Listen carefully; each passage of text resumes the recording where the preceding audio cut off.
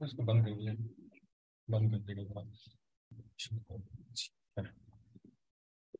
الحمد للہ وکفا وسلام علی عبادہ الذین اصطفى اما بعد فاعوذ باللہ من الشیطان الرجیم بسم اللہ الرحمن الرحیم وعاشروهن بالمعروف فإن كرهتموهن فعسى أن تكرهوا شيئا ويجعل الله فيه خيرا كثيرا وقال رسول الله صلى الله عليه وسلم إن من أكمل المؤمنين إيمانا أحسنهم خلقا وألطفهم بأهله سبحان ربك رب العزة عما يصفون وسلام على المرسلين والحمد لله رب العالمين اللهم صل على سيدنا محمد وعلى آل سيدنا محمد وبارك وسلم اللهم أرنا الحق حقا وارزقنا اتباعه وَأَرِنَا الْبَاطِلَ بَاطِلًا وَارْزُقْنَا اجْتِنَابَهُ رَبَّنَا زِدْنَا عِلْمًا۔ تو مثالی خاوند، یہ ہم اس کلاس کے اندر پڑھ رہے ہیں اپنے حضرت پیر ذوالفقار احمد نقشبندی دامت برکاتہ کی کتاب مثالی مرد سے۔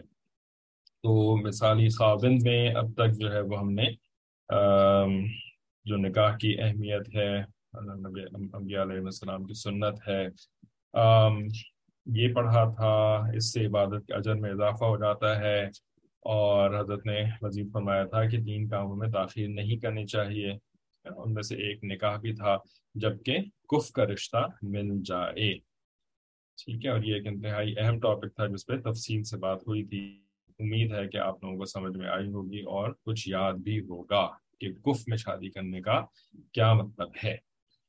ٹھیک ہے، کسی کو پوچھیں یا آگے بڑھیں؟ چلیں آگے بڑھتے ہیں ابھی۔ تو پھر اس کے بعد مثالی خاوند کی چند اہم خوبیاں بیان کریں تھیں، ان میں سے سب سے پہلی خوبی جو تھی وہ احساس ذمہ داری۔ ٹھیک ہے، تو اپنی بیوی کو جو ہے وہ اپنی ذمہ داری سمجھے اور کسی اور کے حوالے کر کے خود جو ہے وہ رفو چکر نہ ہو جایا کریں۔ ٹھیک ہے، اس میں پھر ایک اور بھی سب ٹاپک تھا کہ لڑکی کی ساس نرم طبیعت کی ہو۔ تو جس طرح کف میں جب شادی کرتے ہیں تو جس طرح انسان رشتے کے لیے لڑکے کو دیکھتا ہے، اسی طرح لڑکے کی والدہ کو بھی دیکھنا چاہیے، کیونکہ جب بیٹی بیاہ کر کسی نئے گھر میں جاتی ہے اور وہ جوائنٹ فیملی سسٹم اگر ہو تو وہاں پر اس کو واسطہ جو ہے وہ ساس سے پڑتا ہے۔ تو اگر ساس صاحبہ جو ہیں وہ سخت طبیعت کی ہوں گی یا نان کمپرومائزنگ ہوں گی تو پھر اس لڑکی کے لیے بہت مشکل ہو جاتی ہے۔ ٹھیک ہے، تو اس وجہ سے ساس کو بھی دیکھ لینا چاہیے شادی کرتے وقت۔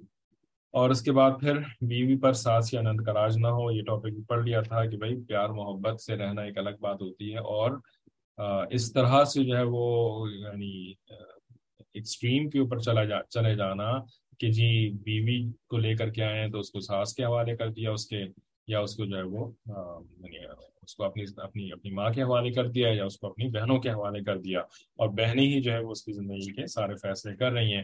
آج کل کتنے ایسے معاملات ہمارے سامنے آتے ہیں کہ جو بیوی ہوتی ہے وہ گھر کے اندر فریج کا دروازہ بھی نہیں کھول سکتی، فریج کا دروازہ وہ لاک، ساس جو ہے نا وہ لاک کر کے رکھتی ہیں اور اس کی چابی جو ہے وہ اپنے پاس رکھتی ہیں۔ ٹھیک ہے، جب ہم امریکہ میں رہتے تھے نا تو وہاں پر جو فریج ہوتا تھا تو اس کے اندر چابی نہیں ہوتی تھی، تالا نہیں ہوتا تھا۔ تو اب ہم بچپن کی چیزیں انسان بھول جاتا ہے، 7-8 سال وہاں پر رہے تو اب ذہن سے بھی نکل گیا، اور خیر گھر والے تو ان کو بھی پتا تھا۔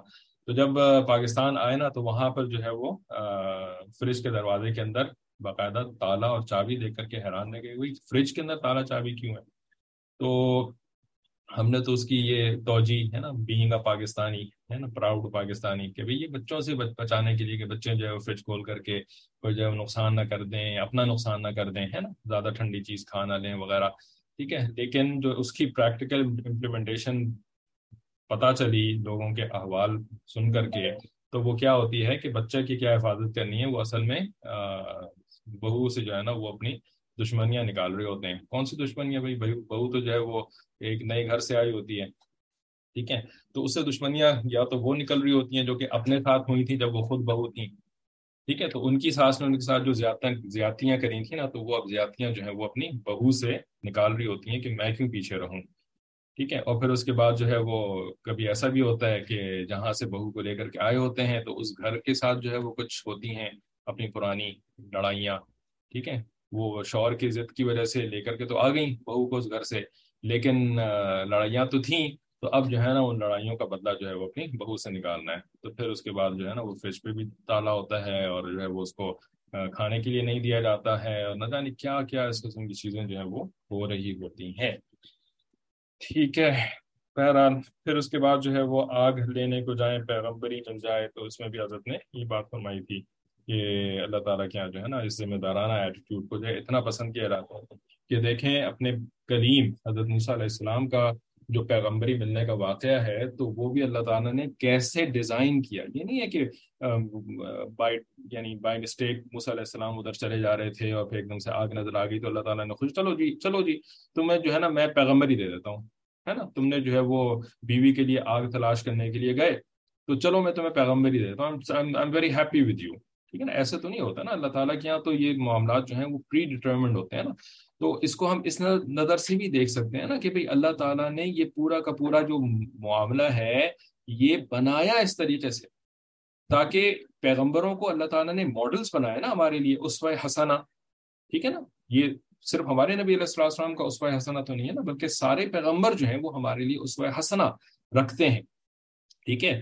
تو وہ جو اللہ تعالیٰ نے اس سسٹم یہ پورا کا پورا سین بنایا کہ بیوی جو ہے وہ تکلیف میں ہے، درد ذہ سے کرا رہی ہیں، اور پیغمبر جو ہیں وہ اس کی مدد کے لیے جو ہے وہ آگ لینے کے لیے جاتے ہیں، اور اوپر سے پیغمبری لے کر کے آتے ہیں، ٹھیک ہے نا، وہی لے کر کے اللہ تعالیٰ کی طرف سے حکم لے کر کے آتے ہیں فرعون کے پاس جانے کا۔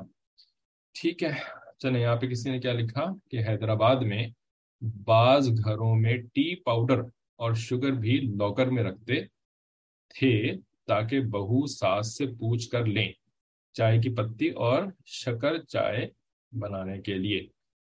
ہاں، جب فریج کے اوپر کوئی تالا لگا سکتا ہے تو پھر وہ چینی اور چائے کے اوپر کیوں نہیں تالا لگا سکتا، ٹھیک ہے۔ تو میرے خیال میں حیدرآباد میں چائے ذرا زیادہ پی جاتی ہے نا، تھوڑی تھوڑی دیر کی بعد پی جاتی ہے، ہم پاکستانی لوگ تو دن میں 2 دفعہ چائے پیتے ہیں، اور ذرا زیادہ، ٹھیک ہے، لیکن ماشاءاللہ حیدرآبادی بھائیوں کو دیکھا کہ ہر تھوڑی دیر کے بعد ان کو چائے پینی ہوتی ہے، تو اب چائے کے اوپر جو ہے نا وہ لاک اینڈ کی لگا کر کے کسی کو زیادہ اذیت دی جا سکتی ہے نا، ٹھیک ہے نا، تو مقصد کیا ہے، زیادہ اذیت دینا، تو چائے کے اوپر بھی جو ہے وہ پابندی لگا دی، ٹھیک ہے۔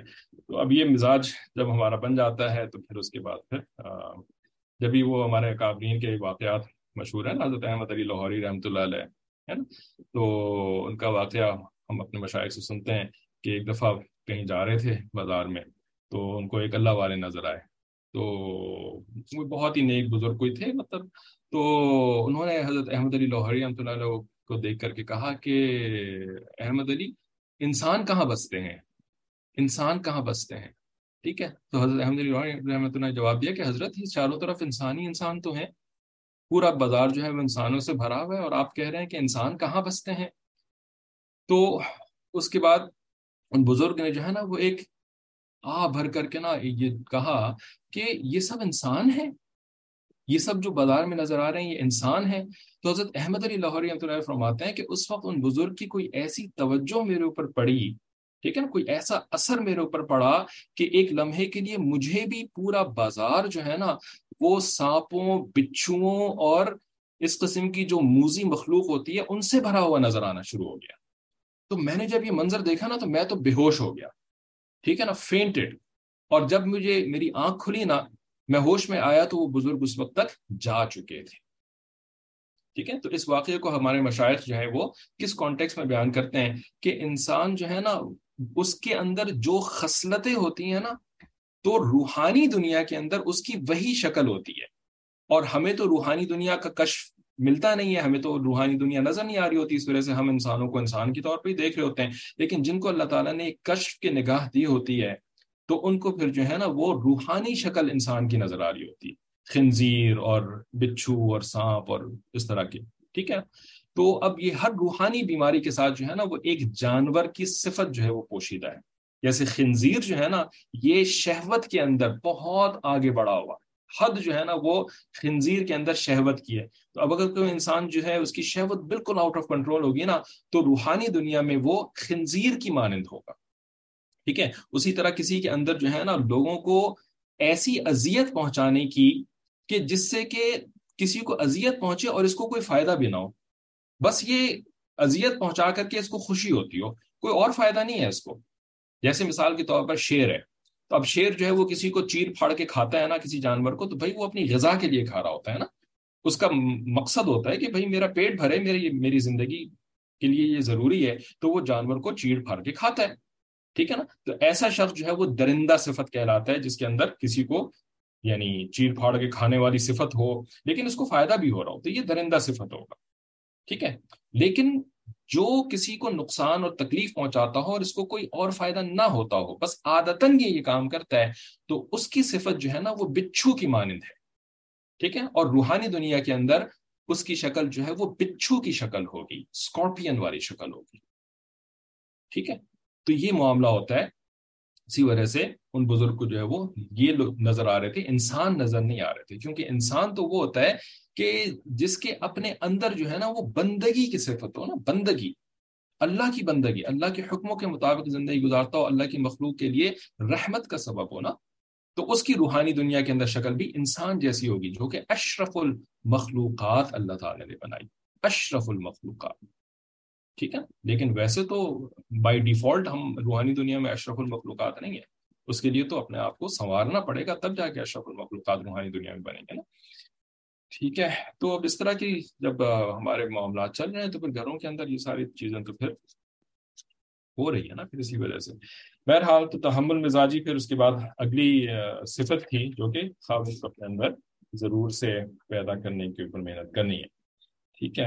پھر تحمل مزاجی ہی کا ٹاپک آگے چل رہا تھا، اور اسی کے اندر جو ہے وہ حضرت نبی علیہ الصلوۃ والسلام کے بھی ایک واقعہ ذکر کیا، وہ کھانے والا برتن ٹوٹ گیا تھا، اور پھر جو ہے وہ حضرت ابوبکر صدیق رضی اللہ عنہ کا بھی ایک واقعہ ذکر کیا. اور اب ایک اور واقعہ ہم پڑھتے ہیں پیج نمبر 131 کے اوپر کہ حفصہ تم پر کس بات میں فخر کرتی ہے، حفصہ تم پر کس بات میں فخر کرتی ہے. تو نبی علیہ الصلوۃ والسلام کی اہلیہ سیدہ صفیہ رضی اللہ تعالی عنہا پہلے خیبر کے شہزادے کی بیوی تھی.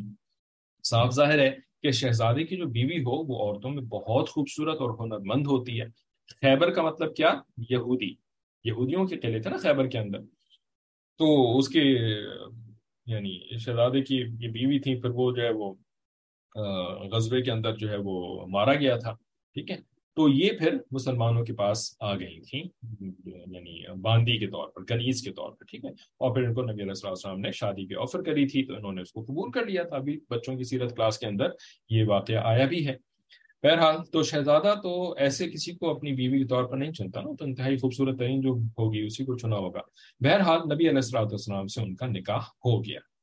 اللہ تعالیٰ نے ان کو حسن و جمال بھی بہت دیا تھا، اور یہ اچھا کھانا بھی بنانا جانتی تھیں، جس کی وجہ سے ان کے ساتھ دوسری امہات المؤمنین کی کئی مرتبہ ذرا انبن ہو جاتی تھی.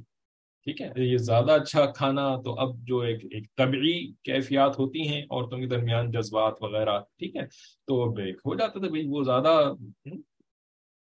اب کھانے کے ذریعے سے جو ہے وہ ایک ہوتا ہے نا، وہ شوہر کے پیٹ کا شوہر کے دل کا راستہ وایا پیٹ جاتا ہے. ٹھیک ہے. تو نبی علیہ الصلوۃ والسلام کا تو ایسا خیر معاملہ نہیں تھا، لیکن پھر بھی ایک اچھے کھانے کی ایک اپریسیشن جو ہے نا وہ اچھے لوگوں میں ہوتی ہے. بے شک جو ہے وہ اس سے اپنی شہوت کو پورا نہ کر رہے ہوں، پیٹ بھر کے جو ہے وہ ٹکار لے کر کے کھانا نہ بھی کھا رہے ہوں، لیکن اچھے کھانے کی تعریف اور اچھے کھانے کو پسند کرنا یہ کوئی بری صفت نہیں ہے، یہ اچھی صفت ہے. ٹھیک ہے. تو نبی علیہ الصلوۃ والسلام بھی اپریشیٹ کرتے تھے. آپ صلی اللہ علیہ وسلم کی فیوریٹ ڈشز تھیں یہ جو دستی کا گوشت ہوتا ہے نا، بکرے کے یعنی کیا کہتے ہیں اس کو، شولڈرز کا، تو نبی علیہ الصلوۃ والسلام کی فیوریٹ غذا تھی. ٹھیک ہے نا، گوشت کے اندر. اور جو ہے وہ سرید جو ہے وہ نبی علیہ الصلوۃ والسلام کو انتہائی پسند تھا، اور مکھن اور شہد جو ہے وہ نبی علیہ الصلوۃ والسلام کو انتہائی پسند تھا. ہے نا. اس کا مطلب یہ نہیں تھا کہ بھئی اب پورے دنیا سے جو ہے وہ مکھن آ رہا ہے اور شہد آ رہا ہے اور سرید آ رہا ہے اور جو ہے وہ آ رہا ہے اور گھر کے اندر جو ہے وہ اسٹوریج پہ اسٹوریج ہو رہا ہے، یہ تو اس کا مطلب نہیں تھا. لیکن ایک اچھی چیز کی پسند جو ہے یہ انسانی طبیعت ہے. ٹھیک ہے. تو اس وجہ سے ظاہر ہے ان کو پھر ایک مل جاتی ہوگی تعریف، اور دوسروں کو پھر اس کے حساب سے جو ہے وہ اتنا اچھا نہیں لگتا ہوگا. تو حضرت انس رضی اللہ تعالیٰ عنہ سے روایت ہے کہ حضرت صفیہ رضی اللہ تعالیٰ عنہ کو پتہ چلا کہ حضرت حفصہ رضی اللہ تعالیٰ عنہ نے ان کے بارے میں کہا کہ وہ یہودی کی بیٹی ہیں. ٹھیک ہے. جو کہ حقیقت ہے کہ وہ یہودی کی بیٹی تھی. ٹھیک ہے. تو اب ان تک جیسے بات پہنچی، یا یہ کہ صفیہ رضی اللہ تعالیٰ عنہ نے جو ہے وہ تھوڑا سا سختی کے ساتھ یہ بات کری تھی، کیونکہ صفیہ رضی اللہ تعالیٰ عنہ جو تھیں یہ بھی حضرت عمر فاروق رضی اللہ تعالیٰ عنہ کی بیٹی تھیں، اور جینس تو آتے ہیں نا، تو عمر فاروق رضی اللہ عنہ کا تو آپ کو پتا ہے کہ فاروق تھے، کوئی معمولی انسان تو نہیں تھے، ٹھیک ہے؟ تو بہت سارے واقعات سے پتہ لگتا ہے صفیہ رضی اللہ عنہ بھی جو تھی نا وہ بھی مزاج میں تھوڑا سا اپنے والد صاحب کے اوپر گئی تھی، ایسے ہوتا ہے یہ۔ تو اتنے میں ان کے یہاں نبی اکرم صلی اللہ علیہ وآلہ وسلم تشریف لے آئے، جبکہ وہ رو رہی تھی، ٹھیک ہے؟ یعنی یہ صرف ایک طبی مزاج کی بات ہو رہی ہے، ورنہ اللہ تعالیٰ کے یہاں مقبولیت اور قبولیت میں تو یعنی عمر رضی اللہ تعالیٰ عنہ کا مقام تو صرف ابو بکر صدیق رضی اللہ تعالیٰ عنہ کے بعد ہے، ٹھیک ہے نا؟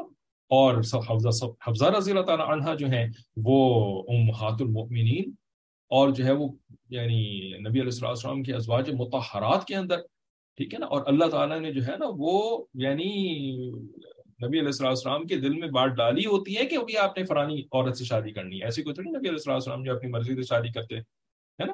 تو صرف ایک طبی کیفیت کی بات ہو رہی ہے، اور باقی ساری کی ساری عظمتیں حضرت حفظہ رضی اللہ عنہ کے ساتھ یعنی مکمل ہیں ان کے اوپر۔ اتنے میں تو حفظہ رضی اللہ عنہ، صفیہ نہیں، ہاں حفظہ رضی اللہ عنہ کی بیٹی تھی، میں نے کیا غلط کہہ دیا تھا شاید، معافی۔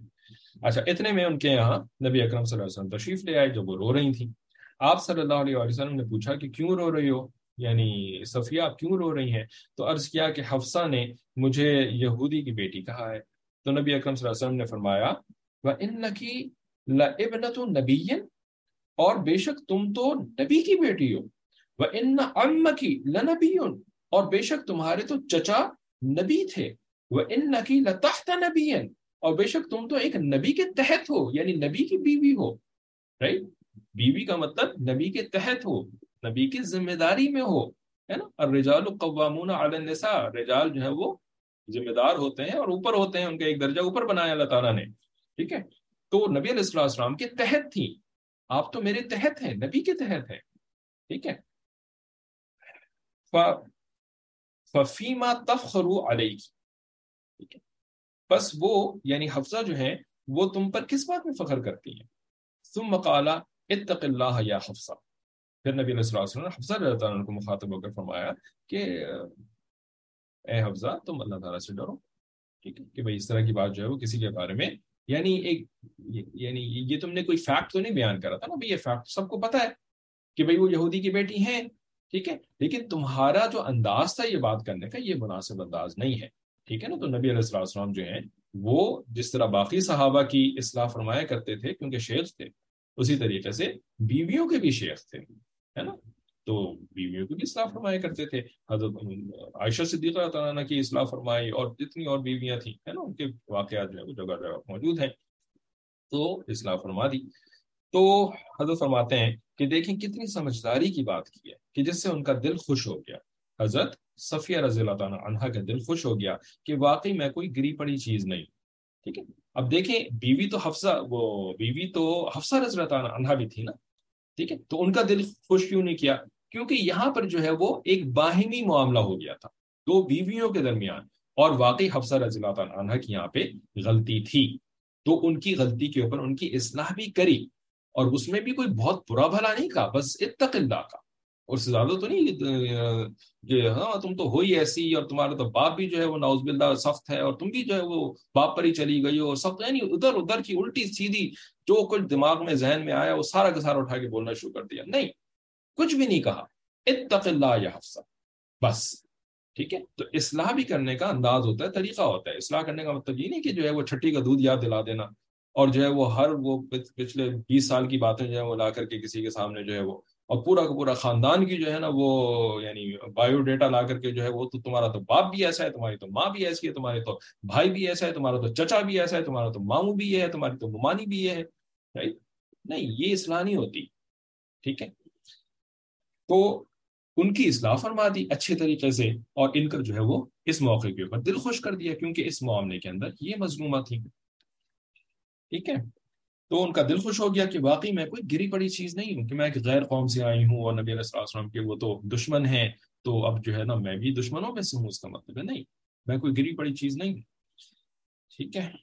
تو میرے اوپر کے اجداد میں حضرت ہارون علیہ السلام بھی نبی تھے، جن کو کہ نبی علیہ السلام نے چچا یہ کیا کہتے ہیں والد فرمایا، ٹھیک ہے، نبی کی بیٹی، کیونکہ ہارون علیہ السلام کی نسل چلی تھی، ٹھیک ہے، تو ان کو جو ہے وہ ہارون کی بیٹی، اور میرے چچا حضرت موسیٰ علیہ السلام بھی نبی تھے، ٹھیک ہے، موسیٰ علیہ السلام کی جہاں تک مجھے یاد پڑا تھا کہ ان کی نسل آگے موسیٰ علیہ السلام کی نہیں چلی تھی، ٹھیک ہے، تو ہارون علیہ السلام کی تو چلی تھی نا، تو بنی اسرائیل کی نسل جو ہے وہ سارے انبیاء سے کسی کسی سے چلی، کسی سے نہیں چلی وغیرہ، تو موسیٰ علیہ السلام جو ہے وہ چچا تھے، وہ بھی نبی تھے، اور اس وقت میں نبی علیہ السلام کی بیوی بھی ہوں، ٹھیک ہے، تو بیوی کو خوش کرنا، ٹھیک ہے نا، جس طرح اماں کو خوش کرتے ہیں، جن کو اماں سے محبت ہوتی ہے وہ اماں کو بھی تو خوش کرتے ہیں نا، تو بھائی بیوی بھی جو ہے وہ بھی محبت کرنے والی چیز ہے، ٹھیک ہے، تو بیوی کو بھی خوش کرنا، کیسے خوش کرنا، اس کے لیے چند پوائنٹ جو ہیں وہ ذہن میں آ رہے ہیں، تو وہ آپ کے سامنے بیان کر دیتے ہیں، امید ہے کہ آپ کچھ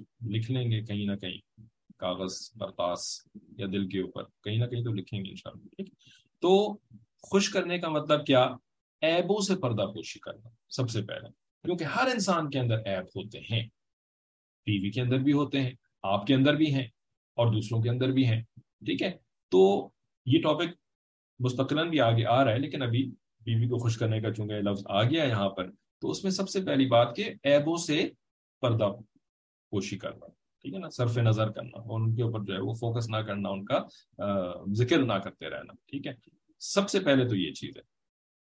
پھر دوسرے نمبر پر آتی ہے کہ کبھی کبھار تحفہ تحائف دیتے رہنا، ٹھیک ہے، کبھی کوئی تحفہ کہیں سے لے آئے، اور کچھ نہیں تو بھائی فلاورز ہی لے کر کے آ گئے، ٹھیک ہے، بکے ہی لے کر کے آ گئے، یا ایک ہی فلاور لے کر آ گئے، یا جو ہے وہ اگر گارڈن ہے اپنے گھر کے اندر تو گارڈن سے ہی جو ہے وہ پھول توڑ کر کے لے آئے، ہے نا، کچھ نہ کچھ جو ہے وہ اس طرح کی چیز جو ہے وہ بیوی کو دینا، ٹھیک ہے۔ اب یہ جو تحفہ ہے نا، یہ اس سے پہلے عیبوں سے پردہ پوشی کا کیوں ذکر کیا تھا، کیونکہ اگر کوئی عیبوں سے پردہ پوشی نہیں کرتا نا، اور ساتھ ساتھ جو ہے وہ تحفہ بھی دے رہا ہوتا ہے، تو پھر ایسے تحفے کا بھی کوئی فائدہ نہیں ہوتا، یا بہت کم فائدہ ہوتا ہے، ٹھیک ہے، کہ بھئی ایک طرف تو آپ جو ہے وہ لان تان کرتے رہتے ہیں، اور پھر آپ جو یہ تحفہ لے کر کے آئے ہیں تو اس تحفے کا میں کیا کروں، ہاں یہ اور بات ہے کہ جی لان تان سے معافی مانگتے ہوئے پھر تحفہ لے کر کے آ جائیں تو پھر جو ہے وہ اس تحفے کا فائدہ ہے، لیکن ادھر سے تو معافی بھی نہیں مانگ رہے، ادھر سے جو ہے وہ یعنی کوئی شرمندگی بھی نہیں ہے، وہ تو اپنا حق سمجھ کے کرتے ہیں، اور ادھر سے جو ہے نا وہ اپنی، یا تو پھر وہ یہ کہے گی نا کہ بھئی آپ اپنی دولت دکھانے کے لیے آپ مجھے تحفہ لا کر کے دے رہے ہیں، پھر یا کسی اور کو بتانے کے لیے پھر آپ لا کے دے رہے ہوں گے، تاکہ آپ جو ہے اپنے دوستوں کے محفل میں جا کر کے اس کا ذکر کر سکیں کہ میں نے جو ہے نا بیوی کو فلانی چیز جو ہے وہ تحفے میں دی، آپ نے میرے لیے تو مجھے تحفہ نہیں لا کے دیا، آپ نے تو کسی اور کے لیے مجھے تحفہ لا کے دیا۔ تو اس قسم کے جذبات بیوی کے ذہن میں کب آئیں گے، کہ جب آپ جو ہے وہ اس کے عیبوں یا اس کے جو من گھڑت عیب ہوتے ہیں ان کا ہر وقت ذکر کر رہے ہیں، اور پھر جو ہے وہ ساتھ تحفہ بھی لے کر کے آئے، تو اس تحفے کے لیے پھر ایسے ہی جذبات دل میں آتے ہیں، ہے نا، کہ دکھانے کے لیے تحفہ کر رہے ہیں، تحفہ دے رہے ہیں مجھے پھر، ٹھیک ہے، تو سب سے پہلی چیز کہ عیبوں سے پردہ پوشی کرنا، اور پھر اس کے بعد جو ہے وہ تحفہ کبھی کبھار لا کر کے دینا، بہت زیادہ تحفے لانا یہ بھی کوئی اتنی اچھی چیز نہیں ہوتی ہے، فضول خرچی میں بھی آ جاتا ہے، اور بہت زیادہ تحفے دینے سے جو ہے نا وہ تحفے کی ویلیو بھی ختم ہو جاتی ہے، ٹھیک ہے نا، جب کوئی چیز جو ہے وہ نارم کا حصہ بن جائے نا تو پھر اس سے کوئی خاص خوشی نہیں ہوتی، ٹھیک ہے، تو اس وجہ سے تحفہ جو ہے وہ موقع موقع کے اوپر اور جو ہے وہ ذرا حساب سے دینا چاہیے۔ اچھا، ہر وقت تحفہ بھی نہیں، کم دینا ہے تحفہ، ٹھیک ہے، تو پھر کیا کریں دل خوش کرنے کے لیے، میٹھا بول دینا، ٹھیک ہے؟ کوئی اچھی بات کر دینا، جس میں کہ سب سے اہم چیز یہ ہے کہ اس کی کسی بات کی تعریف کر دینا، اپریشیٹ کرنا، جس کے اندر عام طور پر ہمارے گھرانوں کے اندر کھانا بنانا، جو وہ کھانا بنایا انہوں نے تو اس کی تعریف کر دینا، چائے بنائی ہے اچھی چائے، اس کی تعریف کر دینا، ہے نا، کوئی اور اس قسم کا بچوں کے ساتھ جو ہے وہ کوئی اچھی ڈیلنگ کری، بچوں کو کوئی اچھی چیز سکھا دی انہوں نے، ٹھیک ہے نا، تو اس کے اوپر بیوی کی تعریف، یعنی موقع دیکھ کر کے بہانے سے جو ہے وہ بیوی کی تعریف کرنا، ٹھیک ہے، یہ چیز جو ہے نا وہ بیوی کے لیے سب سے اہم ہوتی ہے، ٹھیک ہے نا، یعنی ایک تو ہوتا ہے نا بھائی ایمان سب سے اہم ہے، یہاں پر ہم ایمانیات کی بات نہیں کر رہے ہیں نا، یہاں پہ تو ہم جو ہے وہ ازدواجی تعلقات کی بات کر رہے ہیں، تو ازدواجی ریلیشن شپ کے اندر جو ہے وہ بیوی کے لیے سب سے اہم کیا چیز ہے، اس کی اپریسیشن، ٹھیک ہے نا۔ اچھا، اس اپریسیشن کو جو ہے نا وہ کچھ خاوند جو ہے وہ سمجھتے ہیں کہ جی بیوی کو لپٹانا یا بیوی کے قریب پہنچ جانا، اور جو ہے وہ ان کو یعنی میاں بیوی کا جو ہے نا وہ ریلیشن شپ یہ میں نے کر دیا نا تو اب منہ سے کچھ نہیں بولیں گے، تعریف نہیں کریں گے، اور سمجھیں گے کہ یہ کر کے جو ہے نا وہ بیوی کی اپریسیشن ہم نے نپٹا دی ہے نا، بیوی کی اپریسیشن ہم نے نپٹا دی. نہیں، یہ بالکل غلط تصور ہے. ٹھیک ہے نا، کیوں؟ اس لیے کہ بیوی کو جو چیز چاہیے نا وہ یہ چیز نہیں چاہیے آپ سے. ٹھیک ہے نا، یہ سن لیں. مرد، اور ہم نے بچوں کو منع کیا ہوا اس کلاس کے اندر، یاد ہے بہت عرصہ ہو گیا ویسے یہ بات ریپیٹ کیے ہوئے کہ بچے اس کلاس میں الاؤڈ نہیں ہوتے. ٹھیک ہے، بچے جو پوچھتے ہیں تو ہم کہتے ہیں کہ بھائی آپ خالی تفسیر کی کلاس لے جا کریں، یہ مثالی بیوی اور شوہر والی کلاس لے جا کریں. ٹھیک ہے، تو جس نے اپنے بچوں کو بٹھائے ہوئے ہے ساتھ میں، تو اس طرح کی بیوقوفی اب آپ خود ذمہ دار ہیں اس کے، تو ان کو الگ کر دیں. ٹھیک ہے، بہرحال تو بھائی بیوی کو جو ہے نا وہ چیز نہیں چاہیے جو کہ آپ کو چاہیے. یہ آپ جو ہے نا وہ بیوی کے ساتھ کوئی اپریسیشن نہیں کر رہے ہیں، بیسیکلی آپ اپنا فائدہ اٹھا رہے ہیں، ہے نا، اپنا جو ہے نا وہ مقصد پورا کر رہے ہیں. آپ کو فائدہ، آپ کو مزہ آ رہا ہے، ان کو مزہ نہیں آ رہا. ان کو اس وقت جو ہے نا وہ اپریسیشن چاہیے جو کہ زبان سے آتی ہے. ٹھیک ہے نا، اس میں زبان کا تعلق ہے، زبان کا رول ہے. ٹھیک ہے نا، کل کو جب آپ کی کوئی ضرورت ہوتی ہے نا تو اس وقت بیوی کہے کہ میں آپ کو اپریشیٹ کروں گی. ٹھیک ہے نا، میں آپ کو اپریشیٹ کر رہی ہوں نا، بس ہو گیا، آپ کا حق ادا ہو گیا. آپ کہیں گے نہیں مجھے اپریسیشن نہیں چاہیے بھائی، مجھے اپریسیشن نہیں چاہیے، مجھے تو وہ چاہیے جو شوہر کو چاہیے ہوتا ہے. تو پھر اس وقت کیا کریں گے؟ بیوی کہیں نہیں میں نے تو کر دیا اپریشیٹ آپ کو، جائیں ہم جا کر کے اپنا کام کریں. ٹھیک ہے نا، تو یہی معاملہ ہم بیوی کے ساتھ کر رہے ہوتے ہیں. ٹھیک ہے، تو عقل کے ناخن رہنے کی ضرورت ہے، ان باتوں کو سیکھنے کی ضرورت ہے اگر اچھا ازدواجی تعلق جو ہے نا گھر کے اندر رکھنا ہے. ٹھیک ہے، تو میٹھا بول جس کے اندر حوصلہ افزائی، اپریسیشن وغیرہ جو ہے وہ سب سے اہم ہے. ٹھیک ہے، اور ایک آخری بات بھی بہت ضروری ہے، وہ یہ ہے کہ جو شوہر کے خاندان والے ہوتے ہیں نا، جن کو سسرال کہا جاتا ہے بیوی کا، ٹھیک ہے، تو ان کی ہمارے معاشرے کے اندر چونکہ ماشاء اللہ پھر بھی ابھی فیملی سسٹم ہے. ٹھیک ہے، لیکن تربیت تو نہیں ہے. فیملی سسٹم ابھی بھی ہے، پورا ختم نہیں ہوا الحمدللہ. یورپ امریکہ کی طرح تو نہیں نا کہ جی فیملی سے کبھی کوئی واسطہ ہی کوئی نہیں، ملنا جلنا ہی کوئی نہیں. ٹھیک ہے، ہمارے یہاں تو ملنا جلنا ہوتا ہے، بات چیت ہوتی ہے. تو اب جو ہے نا وہ ہمارے بے تربیتی فیملی سسٹم کے اندر کیا ہوتا ہے؟ کامنٹس. ٹھیک ہے نا، کوئی نہ کوئی ریمارک دینا ہوتا ہے، کوئی نہ کوئی جو ہے نا وہ بری بات کرنی ہوتی ہے، چاہے جان بوجھ کے کریں، سڑانے کے لیے، جلانے کے لیے، تڑپانے کے لیے، یا بغیر انٹینشن کے کریں، ان انٹینشنلی بس زبان سے جو ہے نا وہ کوئی ایسے کلمات ہم نکالتے رہتے ہیں کہ جس سے کہ جو ہے نا وہ تعلقات خراب ہو جاتے ہیں لوگوں. ٹھیک ہے، تو جب اس قسم کے خاندان والے جو اس کو سنا رہے ہوتے ہیں نا، تو اس کو جو ہے نا یعنی اس کا کچھ مداوا کر، اس کا کچھ مداوا کر. ٹھیک ہے، مداوا کرنے کا مطلب سمجھتے ہیں نا، اس کا اینٹی ڈوٹ کرنا. ٹھیک ہے، جیسے کوئی زہر آتا ہے نا تو زہر کا پھر آپ کو اینٹی ڈوٹ کرنے کی ضرورت پڑتی ہے تاکہ اس زہر کا اثر جو ہے وہ زائل ہو جائے. اسی طریقے سے انسان کی جو زبان ہے نا، اس سے سب سے خطرناک زہر نکلتا ہے. تو اس زہر کا بھی جو ہے وہ اینٹی ڈوٹ کرنے کی کچھ کوشش کرنا، ان چیزوں سے بیوی کا دل خوش ہوتا ہے. ٹھیک ہے، اور یہ جو کلاس ہے یہ مثالی بیٹے کی یا کوئی اور والی کلاس نہیں ہے، تو ہم آپ کو وہ والی باتیں نہیں بتا رہے، ہم آپ کو صرف مثالی بیوی یعنی مثالی خاوند والی باتیں بتا رہے ہیں. تو بیوی کی بات کریں گے نا بھائی، خاوند تو بیوی والے کوئی خاوند کہا جاتا ہے. ٹھیک ہے جی، اور کچھ؟ حضرت میں نے تو کبھی تعریف نہیں کری، تو اللہ آپ پر رحم کرے اور آپ کو عقل سلیم عطا فرمائے کہ آپ بھی جو ہے وہ تعریف کرنا شروع کر دیں. ابھی بھی it's never too late. ٹھیک ہے، ابھی شروع کر دیں. مثالی خاوند کی کلاس پڑھ رہے ہیں تو اگر ساری چیزیں پہلے سے پتہ ہیں تو پھر کلاس کا تو فائدہ آپ کو نہیں ہونا نا. اچھی بات ہے کہ ہم دونوں کو نئی چیز پتہ چل رہی ہے، علم کا تو یہی فائدہ ہوتا ہے بھائی.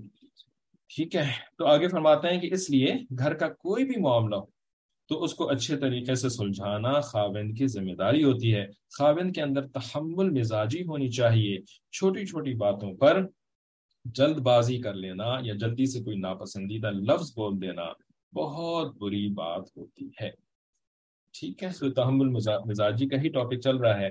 یعنی یہ کیا ہے یہ کہ خاوند کے اندر جو ہے وہ چند اہم خوبیاں مثالی خاوند میں، ان میں سے نمبر 1 تھا احساس ذمہ داری، اور نمبر 2 تھا تحمل مزاج، فوربیئرنس.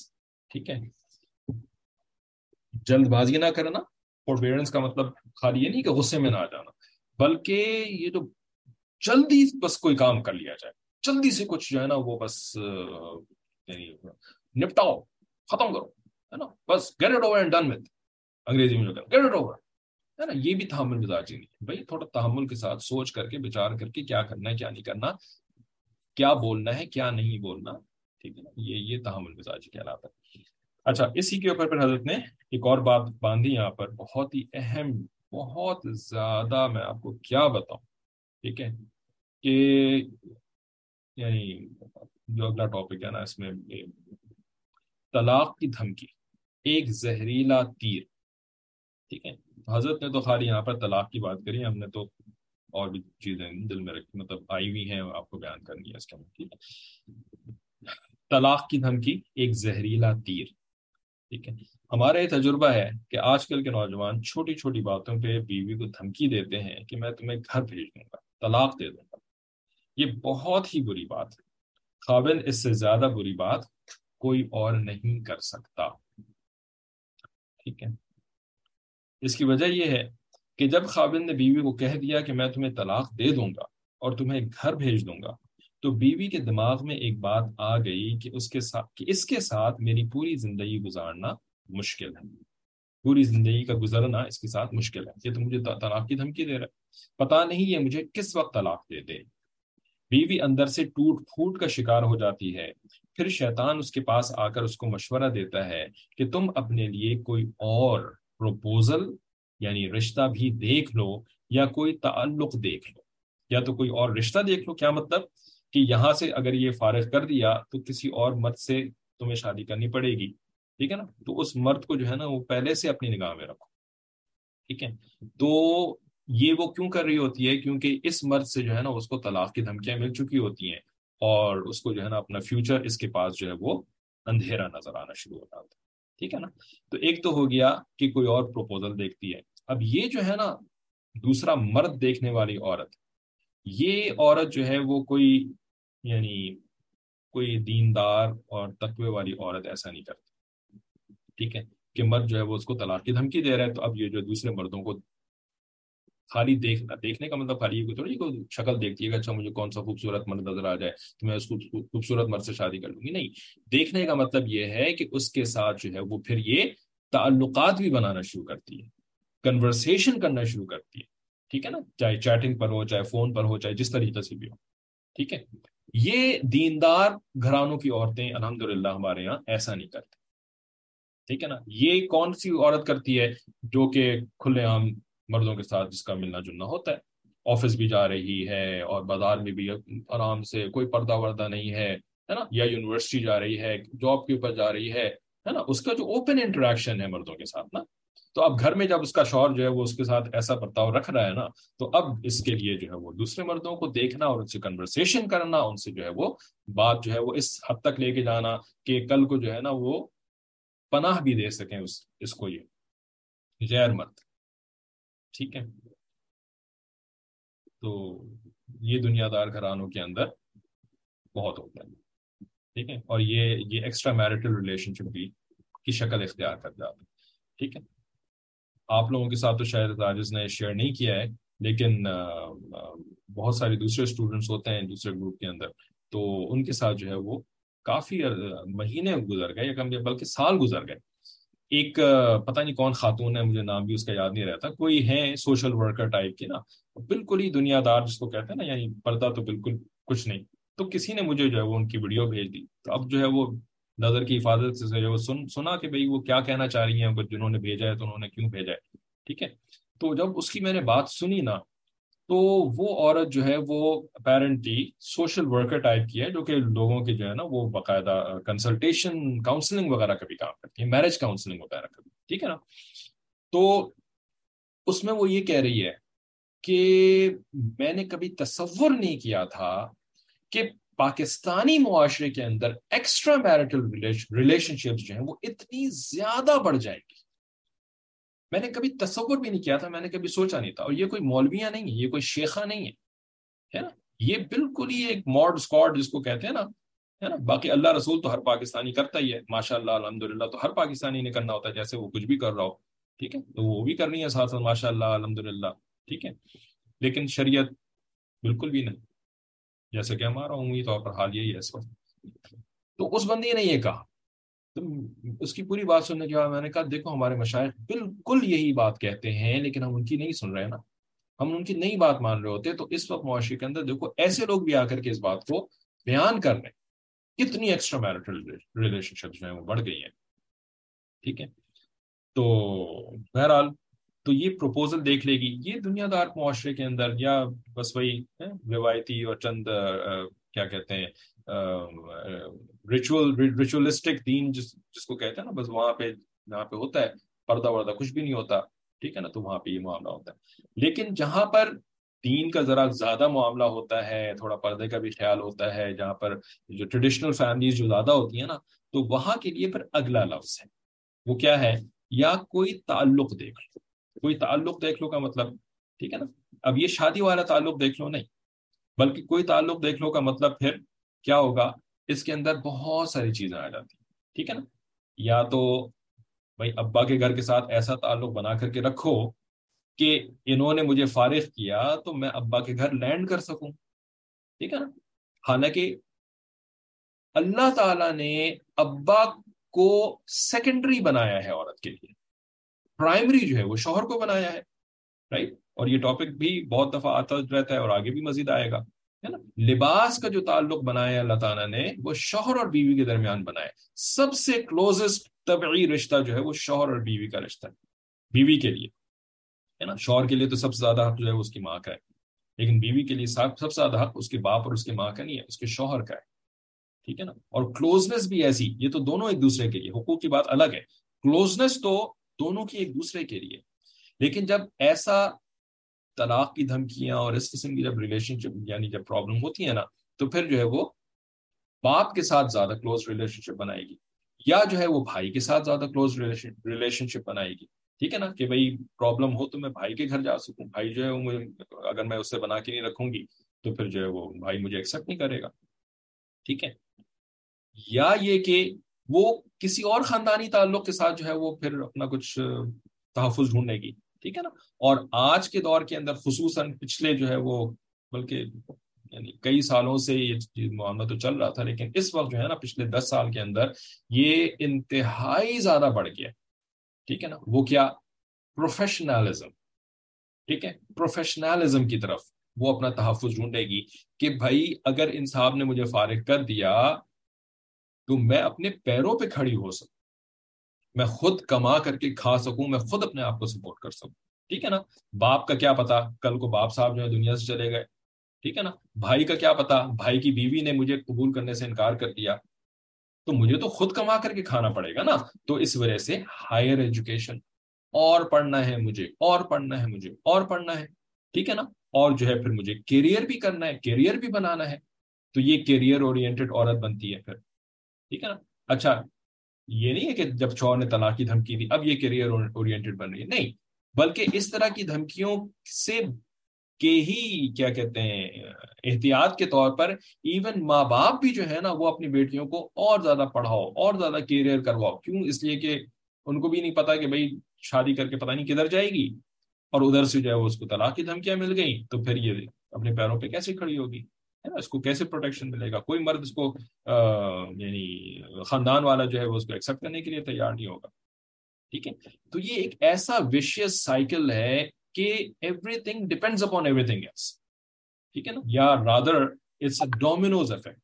ٹھیک ہے، کہ ہر چیز جو ہے نا وہ دوسرے کو گرانے کے در پہ ہے. شوہر کی یہ بے تحمل مزاجی یہ اپنے گھر کے اس رشتے کو گرانے کے در پہ ہے. ٹھیک ہے نا، اور اس قسم کے معاشرے کے اندر بڑھتے ہوئے معاملات ہونا کہ لوگوں کا غصہ جو ہے وہ آؤٹ آف کنٹرول ہے اور وہ جو ہے وہ طلاق کی دھمکیاں دے رہے ہیں. یہ چیز جو ہے وہ پھر عورت کے اندر جو عورت والی صفات تھیں اور عورت کی جو ذمہ داریاں تھیں ان کو سائڈ پہ رکھ کر کے جو مردوں کی ذمہ داریاں تھیں، کیریئر بنانا، کمانا، اچھی ایجوکیشن حاصل کرنا، یہ اللہ تعالیٰ نے مردوں کی ذمہ داری بنائی تھی. لیکن جو معاشرے کے اندر بے تحمل مزاجی اور غیر ذمہ دارانہ ایٹیٹیوڈ مردوں کے اندر بڑھا تو اس سے جو ہے وہ عورتوں کے اوپر کیا اثر پڑا کہ ان کو جو ہے وہ مردوں کے رول کے اندر لانا شیطان کے لیے آسان ہو گیا. ٹھیک ہے نا، تو دس از اے ڈومینوز افیکٹ کہ ہر چیز دوسرے کو گرا رہی ہے. ٹھیک ہے، ڈیسٹیبلائز کر رہی ہے ہر چیز. اب گھر کے اندر جب کیریئر اورینٹڈ خاتون ہوتی ہیں تو پھر اس کے بعد بچوں کا کیا ہوتا ہے؟ ٹھیک ہے نا, بچوں کو وہ تربیت, بچوں کو وہ والا ماحول جو کہ ان کا حق تھا, جس کی ان کو ضرورت تھی ایک اچھا انسان بننے کے لیے, اس کو دینے کے لیے ماں اویلیبل نہیں ہے, یا ماں اگر اویلیبل ہے بھی تو بھی اس نے کبھی یہ ٹریننگ ہی نہیں حاصل کری, یہ تربیت اور یہ تعلیم ہی نہیں حاصل کری جس کی اس کے اولاد کو ضرورت تھی. کیوں؟ اس لیے کہ اس نے تو کمپیوٹر سائنس کی تعلیم حاصل کرنے میں اپنی زندگی لگائی, اس نے تو بک ورم بن کر کے جو ہے وہ اچھے اچھے گریڈز لانے کے اندر اپنی زندگی لگائی. ٹھیک ہے نا, تو اس عورت کو جو ہے وہ پتہ ہی نہیں کہ بچوں کے ساتھ مجھے کیا کرنا ہے, ان کو کیسے اچھا انسان, کیسے اچھا مسلمان بنانا ہے. تو اب یہ جو ڈومینوز افیکٹ ہے, یہ جو ہے وہ آپ کی اگلی نسل کو جو ہے وہ گرانے کا کام کر رہا ہے. سمجھ میں آ رہی ہے بات ہے؟ ٹھیک ہے, تو یہ اس قسم کا معاملہ جو ہے نا وہ انتہائی برا چل رہا ہے. اچھا, اب اس کے اندر every coin has two sides, ہے نا, flip side of the coin, کہ یہ جو ہم نے مردوں کو تو خوب سنا دی نا, ٹھیک ہے نا, کہ جو ہے نا وہ طلاق کی دھمکیاں, طلاق کی دھمکیاں. اب اس کا فلپ سائڈ کیا ہے کہ مرد جو ہے وہ طلاق کی دھمکی یا تو اپنے غصے کی وجہ سے, کیونکہ اس کا غصہ قابو میں نہیں ہے نا, وہ اس وجہ سے جو ہے وہ اس کی زبان گندی ہے, گالیاں دیتا ہے, ادھر ادھر جو ہے وہ الٹی سیدھی باتیں کرتا ہے. اسی طرح بیوی کے سامنے جو ہے وہ طلاق کا لفظ اس کے لیے ہے نا بہت ہلکا ہے, اس کے لیے طلاق کا لفظ بیوی کے سامنے استعمال کرتا ہے. لیکن اس کا فلپ سائڈ کیا ہے, اس کا فلپ سائڈ بھی سن لیجیے, کیونکہ اس کلاس کے اندر بہت ساری خواتین بھی ہوں گی, اور فلپ سائڈ مینس عورتوں کی سائڈ, کہ عورتیں اس میں کیا غلطی کر رہی ہوتی ہیں, جو کہ وہی معاشرے کا جو ڈومینوز افیکٹ ہے وہ بھی اس کے اندر بہت بڑا رول پلے کرے. وہ کیا؟ دیکھیں, طلاق جو ہے نا یہ کیا ہے؟ طلاق ایک ویپن ہے. یہ کیسا ویپن ہے؟ جو کہ رشتے کو ختم کر دیتا ہے. ٹھیک ہے نا, 3 ہو جائیں تو ہمیشہ ہمیشہ کے لیے ختم کر دیتا ہے, کیونکہ حلالہ شلالہ کوئی نہیں ہو سکتا, ہمیشہ کے لیے ختم ہو گیا. ٹھیک ہے نا, اور ایک ہو جائے, درجی طلاق ہو جائے, تو بھائی رشتہ تو ختم ہو گیا نا, طلاق کا تو آپ کو معاملہ ہو گیا نا. طلاق مرتان, 2 ہی طلاقیں ہوتی ہیں, تیسری کے بعد تو ختم ہو جاتا ہے سارا معاملہ. ٹھیک ہے, تو یہ ایک ویپن ہے, اور یہ کیسا ویپن ہے؟ ختم کر دینے والا ویپن, چھوڑتا نہیں ہے پیچھے کچھ. اس کی مثال جو ہے نا وہ ہے ایٹامک ویپن کی طرح, نیوکلیئر ویپن کی طرح. اور دوسرے جو اصلاح کے طریقے یا دوسرے جو ہیں وہ تنبیہات وغیرہ جو ہیں وہ کنونشنل ویپنز ہیں, کنونشنل ویپنز. ٹھیک ہے نا. اب ذرا سا ہم آتے ہیں پرانے زمانے کی پڑوسی ملکوں کے جو معاملات ہوتے تھے, ہے نا, کہ پڑوسی ملکوں کے پاس ادھر بھی کنونشنل ویپنز ہیں, ادھر بھی کنونشنل ویپنز ہیں, ہے نا, ٹینکیں ہیں, اور ادھر جو طیارے ہیں, اور ادھر جو ہے وہ بم شم ہیں وغیرہ وغیرہ. ٹھیک ہے نا. تو اب جو ہے نا یہ ادھر سے جو ہے وہ ادھر سے بم مار رہے ہیں, وہ ادھر سے بم مار رہے ہیں, ادھر سے توپ مار رہے ہیں, ادھر سے توپ پھینک رہے ہیں, ہے نا, یہ توپوں سے جو ہے حملہ کرتی ہے. یہ کنونشن وارفیئر ہوتی تھی. ٹھیک ہے نا. تو کنونشنل وارفیئر جو ہے نا یہ چل جاتی تھی کہ جب کہ جو ہے وہ معاملہ چھوٹا معاملہ ہوتا تھا. ٹھیک ہے, تو اس سے جو ہے نا وہ کمپلیٹ نقصان نہیں ہوتا, اس سے تھوڑا نقصان ہوتا ہے. ٹھیک ہے. جب ایک سائڈ نے جو ہے وہ نیوکلیئر ویپن بنا لیا, یہ 2 دشمن ملک ہیں نا برابر برابر کے, اب نام لینے کا فائدہ بھی نہیں ہے آپ کو.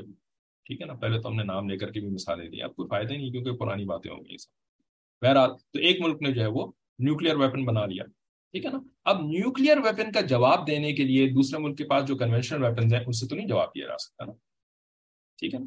کنونشنل ویپن سے نیوکلیئر ویپن کا جواب نہیں دیا جا سکتا. انہوں نے ایک مار دیا تو آپ کے پاس کچھ بھی نہیں بچے گا. ٹھیک ہے نا. تو اب اس کا توڑ کیا ہے آپ کے پاس؟ اس کا توڑ آپ کے پاس نیوکلیئر ویپن ہی ہے. اگر ہے تو ٹھیک ہے, نہیں ہے تو پھر آپ گئے. تو اب دونوں طرف نیوکلیئر ویپنس. ٹھیک ہے نا. اب اس کا شادی سے کیا تعلق, گھریلو تعلقات سے کیا تعلق؟ اس کا تعلق یہ ہے کہ بیوی کے اوپر میاں کا روب ہونا. ٹھیک ہے نا. بیوی جو ہے وہ تحت ہو, میاں صاحب جو ہے وہ قوامون ہو. للرجال کیا ہے, علی النساء درجہ, ہے نا, رجال کے لیے جو ہے وہ عورتوں کے اوپر ایک درجہ ہے. ٹھیک ہے نا. تو بھائی عورت سے کوئی غلطی کوتاہی ہوتی ہے, یا عورت جو ہے وہ تھوڑا سا غلط معاملہ کر رہی ہے, تو مرد صاحب کا ایک گروپ ہے, مرد صاحب جو ہے وہ اس کی اصلاح کریں گے, اس کو کہیں گے نہیں آپ ایسا نہیں کریں, ایسا نہیں کر سکتی آپ, یہ غلط ہے. ٹھیک ہے نا. تو بیوی جو ہے وہ ہاں جی میرے سرتاج ناراض نہ ہو جائیں, اور میرے سرتاج جو ہے نا میں تو ان کو ناراض نہیں کرنا چاہتی, اور میں تو وہ بات مان لے گی. ٹھیک ہے نا. تو یہ کیا ہوا, یہ کنونشنل معاملہ ہو. ٹھیک ہے نا. کہ بھئی انہوں نے اپنی جو ہے نا روب اور اپنا جو ہے وہ بڑاپن جو ہے وہ دکھا کر کے جو ہے وہ بیوی کو جو ہے وہ اس کی اصلاح کر دی، اس کی غلطی کو جو ہے وہ ٹھیک کر دیا، بیوی صاحبہ نے بات مان لی، ٹھیک ہے نا؟ تو چل رہا ہے معاملہ، ٹھیک ہے نا؟ ہر گھر میں اس طرح کی چیزیں ہو جاتی ہیں، نبی علیہ الصلوۃ والسلام کے گھر میں ہوئیں، نبی علیہ الصلوۃ والسلام نے فرمایا اتق اللہ یا حفصہ، حفصہ رضی اللہ تعالیٰ عنہ نے آگے سے کوئی جواب نہیں دیا، اور یہ نہیں کہا آپ کون ہوتے ہیں مجھے بولنے والے، رائٹ؟ میں بھی آخر کو عمر کی بیٹی ہوں، میں بھی آخر کو قریشی ہوں، میں بھی آخر کو عرب ہوں، بالکل نہیں کہا، ٹھیک ہے نا؟ بیوی بیوی تھی، تحت تھی نا، ابھی حدیث مبارکہ کے الفاظ پڑھیں نا، وَإِنَّكِ لَتَحْتَ نَبِيٍّ، بیوی جو ہے وہ شوہر کے تحت تھی، ٹھیک ہے نا؟ لیکن جب آپ کے نظام تعلیم جو کہ آپ اپنے آقاؤں سے لے کر کے آئے ہیں، اور آقا جو ہے وہ چھوڑ کر کے گئے ہیں آزادی کے ساتھ، آپ کو اپنا نظام تعلیم بھی تھوپ کر کے گئے ہیں، ساتھ ساتھ آزادی بھی دے کے گئے ہیں، اور تعلیمی نظام اپنا دے کر کے گئے ہیں، ہے نا؟ اور اپنا پورا کا پورا ایک مزاج دے کر کے گئے ہیں، اور اپنے جو ہے وہ وفادار بھی چھوڑ کر کے گئے ہیں، سب کچھ یہ تو چھوڑ کے گئے ہیں، لے کے کیا گئے؟ آپ کے ہیرے خالی، ٹھیک ہے نا؟ تو اب جو ہے نا وہ اس نظام کے اندر جو ماشاءاللہ عورتیں جو ہیں وہ بیویاں بنی ہیں، تو اب وہ جو بیوی ہوتی ہیں نا، اس کے لیے کنونشنل ویپنز کی کوئی حیثیت ہی نہیں، ہے نا؟ شوہر کا روب کیوں بھائی؟ میں بھی آخر کو ڈگری ہولڈر ہوں، رائٹ؟ میرے پاس بھی اعلیٰ تعلیم ہے، میرے پاس بھی جو ہے وہ پروفیشنل سٹینڈنگ ہے، میرا بھی ایک کیریئر ہے، اور میرے پیچھے بھی ایک ابا حضور ہیں جنہوں نے رخصتی کے وقت مجھے کہا تھا بیٹا برداشت کرنے کی کوئی ضرورت نہیں ہے، آخر کو میں ہوں نا، فوراً آ جانا میرے پاس، میں تمہیں جو ہے وہ سپورٹ کروں گا، ہے نا؟ تو پیچھے جو ہے وہ ابا سپورٹ کرنے والے، اور جو ہے وہ کیریئر جو ہے وہ سپورٹ کرنے والا، اور جو ہے وہ بہترین ایجوکیشن سپورٹ کرنے والی، اب شوہر صاحب کی قوامون کدھر گئے، ہے نا؟ اب ان کی قوامونی کا کیا کریں؟ وہ اچار ڈالیں پھر اس کے بعد اس قوامونی کا، ہے نا؟ اور اچار ڈال کر کے پھر اس کو خود ہی کھا لیا کریں۔ بیوی کے اوپر تو ان کا کسی قسم کا کوئی روب نہیں، کسی قسم کی انہوں نے بیوی صاحبہ نے بات ان کی سننی ہی نہیں ہے، تو اب شوہر کے پاس لے دے کر کے کیا رہ جاتا ہے؟ جی خواتین ہے کوئی کلاس کے اندر تو اگر جواب دیں، جب بیوی نے شوہر کی کوئی بات ہی نہیں سننی ہے، شوہر کو کوئی حیثیت ہی نہیں دینی ہے، تو اب شوہر کے پاس کیا رہ جاتا ہے آخر میں، ہے نا؟ اگر مسلمان شوہر ہے اس کے پاس ایک ہی چیز رہ جاتی ہے نا، اگر غیر مسلم ہے اور جو ہے وہ ایسی آپس کی ارینج والی زندگی گزار رہے ہیں بغیر نکاح کے، تو پھر تو طلاق کی کوئی حیثیت ہی کوئی نہیں ہے، طلاق کی ضرورت ہی کوئی نہیں، ٹھیک ہے نا؟ لیکن جب ایسا معاملہ ہو جائے تو پھر شوہر کے پاس طلاق کے علاوہ اور کوئی چیز نہیں رہتی، بستر الگ کر دو، او بھائی بستر الگ، وہ تو بھائی پہلے دن ہی وہ کہہ دن جان چھوڑو میری، ٹھیک ہے نا؟ بستر الگ کر کے کون سی والی مجھے تم سزا دے رہے ہو؟ میرے لیے سزا نہیں ہے، میرے لیے تو یہ آزادی ہے، میرے لیے تو یہ آزادی ہے کہ بستر الگ کر دیا۔ ناراض ہو گئے شوہر، بھاڑ میں جاؤ تم تمہاری ناراضی کا میں نے کیا کرنا ہے، ہوتے رہو تم ناراض، مینو کی بات سمجھ میں آ رہی ہے؟ مینو کی تم ہوتے رہو ناراض، ٹھیک ہے نا؟ I have other things to keep myself busy, right? تو اب شوہر کے پاس رہ کیا جاتا ہے سوائے طلاق کی دھمکی کے، ٹھیک ہے نا؟ Just pull out the atomic weapon, nuclear weapon لے کر کے آؤ اور اسی کی دھمکی دو۔ وہ تو اللہ بلا کرے بہت سارے شوہروں کا جو صرف دھمکی دیتے ہیں، ورنہ ایسے بھی شوہر بہت سارے موجود ہیں کہ جو کہ درجنوں دے چکے ہیں پہلے ہی، پھر اس کے بعد جو ہے وہ زمانے کے خوف سے اور فلانے وجہ سے جو ہے وہ ساتھ رہ رہے ہوتے ہیں، ورنہ تو طلاقیں دے چکے ہیں۔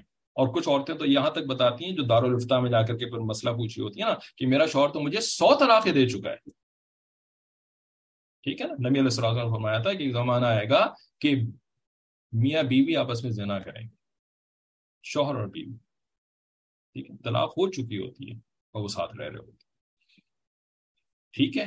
اور ماشاءاللہ اللہ رحم کرے، انہوں نے بات یاد دلائی کہ اب تو ڈراموں میں شوہر کو تھپڑ مارنا اور اس پر تھوکنا بھی سکھایا جا رہا ہے۔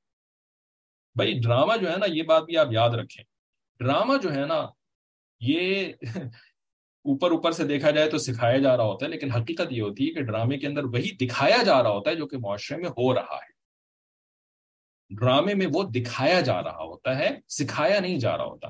ہم جو ہے وہ اپنے آپ کو خوش کرنے کے لیے کہہ رہے ہوتے ہیں ڈرامہ سکھا رہا ہے، ڈرامہ سکھا رہا ہے، اللہ کے بندے تم دیکھ کیوں رہے ہو سیکھنے کے لیے ڈرامے کو، ٹھیک ہے نا؟ وہ کوئی آپ کو گھر میں آ کر کے پکڑ کر کے جو ہے وہ ڈنڈے مار کر کے تو نہیں ٹی وی کے سامنے بٹھا رہا کہ بیٹھو بیٹھو دیکھو دیکھو سیکھو سیکھو، کس نے کہا تمہیں کہ ڈرامہ دیکھو اور سیکھو اس سے؟ حقیقت یہ ہے کہ وہ سکھا نہیں رہے، وہ صرف دکھا رہے ہیں، آپ کو چونکہ اور کہیں دیکھنا کا نظر موقع نہیں مل رہا ہوتا، لوگ آپ کے سامنے آ کے احوال بیان نہیں کر رہے ہوتے، مسائل نہیں پوچھ رہے ہوتے، فتویٰ نہیں پوچھ رہے ہوتے، آپ سمجھ رہے ہوتے ہیں کہ ڈرامہ سکھا رہا ہے۔ مفتی حضرات سے جا کر کے پوچھو، مشائخ سے جا کر کے پوچھو، ہے نا، وہ بتائیں گے کہ ڈرامہ سکھا نہیں رہا، ڈرامہ تو صرف دکھا رہا ہے۔ امید ہے کہ آپ کو اس کا فرق سمجھ میں آ گیا ہوگا، ٹھیک ہے۔ تو یہ سب جو ہے نا، یہ ہمارے معاشرے کے اندر دس از دا ریالٹی۔ اسی وجہ سے اللہ کا عذاب جو ہے نا وہ ہمارے اوپر ہر شکل کے اندر اس وقت جو ہے وہ آیا ہوا ہے، سوائے اس کے کہ پوری کی پوری امت جو ہے وہ ایک ساتھ اناہیلیٹ کر دی جائے۔ وہ والا عذاب نبی علیہ الصلوۃ والسلام کی دعاؤں کی وجہ سے نہیں آیا ہوا، ٹھیک ہے۔ تو اب یہ ظلم دونوں طرف سے ہو رہا ہے نا، بلکہ ہر طرف سے ظلم ہو رہا ہے، دونوں طرف نہیں۔ بیوی کیا ظلم کر رہی ہے، بیوی کے اوپر جو ہے اس کا باپ ظلم کر رہا ہوتا ہے کہ اس کو جو ہے وہ عورت کی بجائے جو ہے وہ مرد بننا سکھا رہا ہوتا ہے، عورت بننا نہیں سکھا رہا ہوتا، مرد بننا سکھا رہا ہوتا ہے اس کو، اور پھر اس کے بعد اس کی شادی جو ہے نا وہ ایک مرد سے کر دیتا ہے، بیٹی کو مرد بنا کر کے اس کی شادی پھر ایک مرد سے کر دیتا ہے، اور پھر اس کے بعد جو ہے نا وہ دیندار ہو تو کہتا ہے ٹرانسجینڈر نہیں ہونے چاہیے، ٹرانسجینڈر نہیں ہونے چاہیے۔ تم نے اپنی بیٹی کا جو ہے نا وہ جینڈر جو ہے وہ مرد بنانے کی کوشش جتنی کر سکتے تو تم نے کر لی، اب اس کے بعد جو ہے وہ تو اس کو میں ایک اور دوسرے مرد کے ساتھ شادی کرا رہا ہوں، تو یہ گے میرج نہیں ہے کیا؟ رائٹ، یہ گے میرج نہیں ہے کیا؟ یا شوہر جو ہے وہ اس کی ماں باپ نے اس کو جو ہے وہ لڑکی بنایا ہوا ہوتا ہے، ٹھیک ہے نا، اور لڑکی بنانے کے بعد اس کو ایک لڑکی سے شادی کر کے آ جاتے ہیں، تو یہ بھی ہومو سیکشوالٹی نہیں ہے کیا؟ ٹھیک ہے نا۔ لیکن یہ باتیں تو یہ روحانی دنیا کی باتیں ہیں کہ بھائی اصل میں تو اس کی روحانی دنیا کے اندر شکل جو ہے نا وہ ایک عورت والی بن چکی ہے نا، اور یا روحانی دنیا میں اس لڑکی کی شکل جو ہے نا وہ ایک مرد والی بن چکی ہے۔ یہ تو روحانی دنیا کی باتیں نا، ہمیں کو تھوڑی یہ نظر آ رہی ہوتی ہیں، ہمیں کوئی تھوڑی چیزیں نظر آ رہی ہوتی ہیں، ٹھیک ہے۔ تو اتنا شدید ظلم ہے، اور یہ چیز جو ہے نا یہ ہمارے معاشرے کے اندر اس کی طرف توجہ ہی کوئی نہیں، بات نہیں کرنی ہے اس کے بارے میں، تو ہم نے سوچنا ہی نہیں ہے اس کو، تو ہم نے برا کہنا ہی نہیں ہے، کہنا تو دور کی بات، سوچنا ہی نہیں ہے اس کے بارے میں برائی، اس کو تو ہم نے اچھا بنا کر کے سمجھنا ہے، اس کو اچھا سمجھنا ہے اور اچھا بنا ہی کر کے پیش کرنا ہے، یعنی برائی کو جو ہے وہ نیکی بنا کر کے، اچھائی بنا کر کے پیش کرنا ہے۔ اس کے بعد ایمان کدھر بچتا ہے پھر؟ کون سا ایمان بچ گیا آپ کے پاس اس کے بعد، جب آپ نے برائی کو جو ہے وہ برائی سوچنے کی بجائے اس کو اچھائی سمجھنا شروع کر دی؟ ایک واقعہ جو آج اس کو گھر والوں نے بتایا تھا، وہ آپ کو بتا کر کے جو ہے وہ آپ کی جان چھوڑتا ہے کہ جس طرح ماسیوں کا طبقہ ہوتا ہے وہاں پر جو ہے وہ پروفیشنل ایجوکیشن اور یہ سب کچھ تو نہیں ہو رہا ہوتا نا، ٹھیک ہے۔ تو ایک دفعہ جو ہے وہ ہم پاکستان میں تھے کچھ عرصے کے لیے، تو وہاں پر جو ہے وہ کوئی کام کرنے والی آئی ہوئی تھی، تو وہ ہمارے گھر والوں سے کہتی ہے کہ یہ میرے فون کے اوپر نا وہ ایک لڑکا ہے ہمارے محلے کے اندر، وہ مجھے میسیجز بھیج رہا ہے، تو آپ مجھے ذرا پڑھ کے بتا دیں کیونکہ مجھے پڑھنا نہیں آتا۔ اب اس کو نہ اردو پڑھنی آتی، نہ اس کو رومن پڑھنی آتی، کچھ بھی اس کو پڑھنی نہیں آتی۔ اس نے گھر والوں کو دکھایا کہ بھائی میرے فون پہ اس نے میسیجز بھیجے ہوئے ہیں، تو مجھے جو ہے وہ آپ پڑھ کے سنا دیں۔ تو میرے گھر والوں نے مجھے بتایا کہ اس لڑکے نے، محلے کے لڑکے نے، اس شادی شدہ عورت کو جو کہ ماسی کا کام کر رہی تھی آ کر کے ہمارے گھر میں، ایسے ایسے میسیجز بھیجے ہوئے تھے کہ تمہارے شوہر نے تمہارے اوپر جو ظلم کیا نا میں سب دیکھ رہا ہوں، اور میں بس انتظار کر رہا ہوں کہ کب جو ہے نا وہ جو موقع ملے اور میں تمہیں سپورٹ دوں، میں تمہیں جو ہے وہ اون کروں، ٹھیک ہے۔ اور اس لڑکی کا اس لڑکے کے ساتھ جو ہے وہ افیئر چل رہا تھا، اس نے خود بتایا۔ شوہر کا کیا حال تھا؟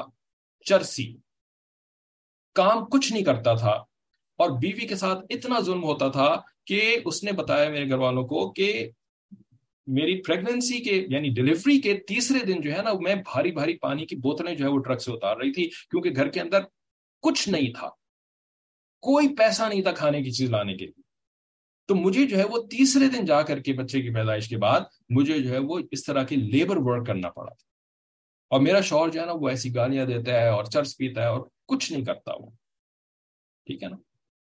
تو اب اب جو لڑکا اس کو اون کرنے کے لیے اس کو میسیجز بھیج رہا ہے، چاہے وہ جھوٹا بھیج رہا ہو یا سچا بھیج رہا ہو، لیکن اب یہ عورت جو ہے وہ کیسے اپنے آپ کو بچائے گی نا اس سے، ٹھیک ہے۔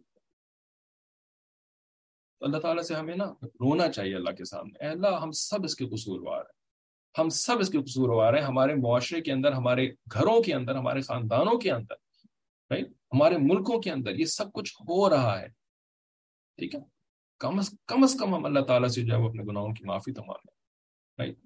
اور اللہ تعالیٰ سے ایک وعدہ ہی کر سکتے ہیں کہ اے اللہ میں خود اس کا حصہ نہیں بننا چاہتا، میں اس کے اوپر توبہ کرتا ہوں، میں اپنی زندگی میں اب ان غلطیوں کو چھوڑ دوں گا، میں اب آپ کے دین کو تماشا بنانا، آپ کے دین کے ساتھ جو ہے نا وہ دھوکہ کرنا اور جھوٹ بولنا اور یہ سب کرنا اب میں نہیں کروں گا، اللہ آپ مجھے معاف کر دیجیے، مجھے اس عذاب کا حصہ مت بنا دیجیے گا جس عذاب کا حصہ جو ہے نا وہ آپ نے پورے کے پورے ہمارے معاشرے کو بنایا گا، میں اس میں سے نکلنا چاہتا ہوں۔ اس طریقے سے ہم اللہ تعالیٰ سے توبہ کر لیں تو ہمیں یقین ہے کہ اللہ تعالیٰ جو ہے وہ تو توبہ کو قبول کرنے والے ہیں، اللہ تعالیٰ ہمیں معاف کر دیں گے اور ہمیں پھر پارٹ آف دا پرابلم بننے کی بجائے پارٹ آف دا سولوشن کی طرف لے آئیں گے، ٹھیک ہے نا؟ کیونکہ اس چیز کو حل کرنے کے لیے تو نبیوں کو اللہ تعالیٰ نے بھیجا تھا، نبیوں کا کام آج بھی جاری ہے، اصلاح کا کام آج بھی جاری ہے، ہم اس اصلاح کے حصے کے کام کا جو ہے وہ حصہ بن جائیں، ٹھیک ہے نا، بجائے اس کے کہ ہم پرابلم کریٹ کرنے والوں کا حصہ بنے رہیں۔ اس کے لیے سب سے پہلا سٹیپ جو ہے نا وہ اپنے غلطیوں کا احساس ہونا۔ اس پوری کلاس کے اندر مقصد سارا کا سارا یہی تھا، ہمیں اپنی ان غلطیوں کا احساس ہو تاکہ ہم توبہ کر سکیں، توبہ کیے بغیر کچھ نہیں ہو سکتا، ٹھیک ہے؟ اللہ تعالیٰ سے دعا ہے کہ اللہ تعالیٰ ہمیں بات کی سمجھ، عمل کی توفیق اور توبہ کی توفیق عطا فرمائے۔ وآخر دعوانا ان الحمد للہ رب العالمین۔ السلام علیکم و رحمۃ اللہ۔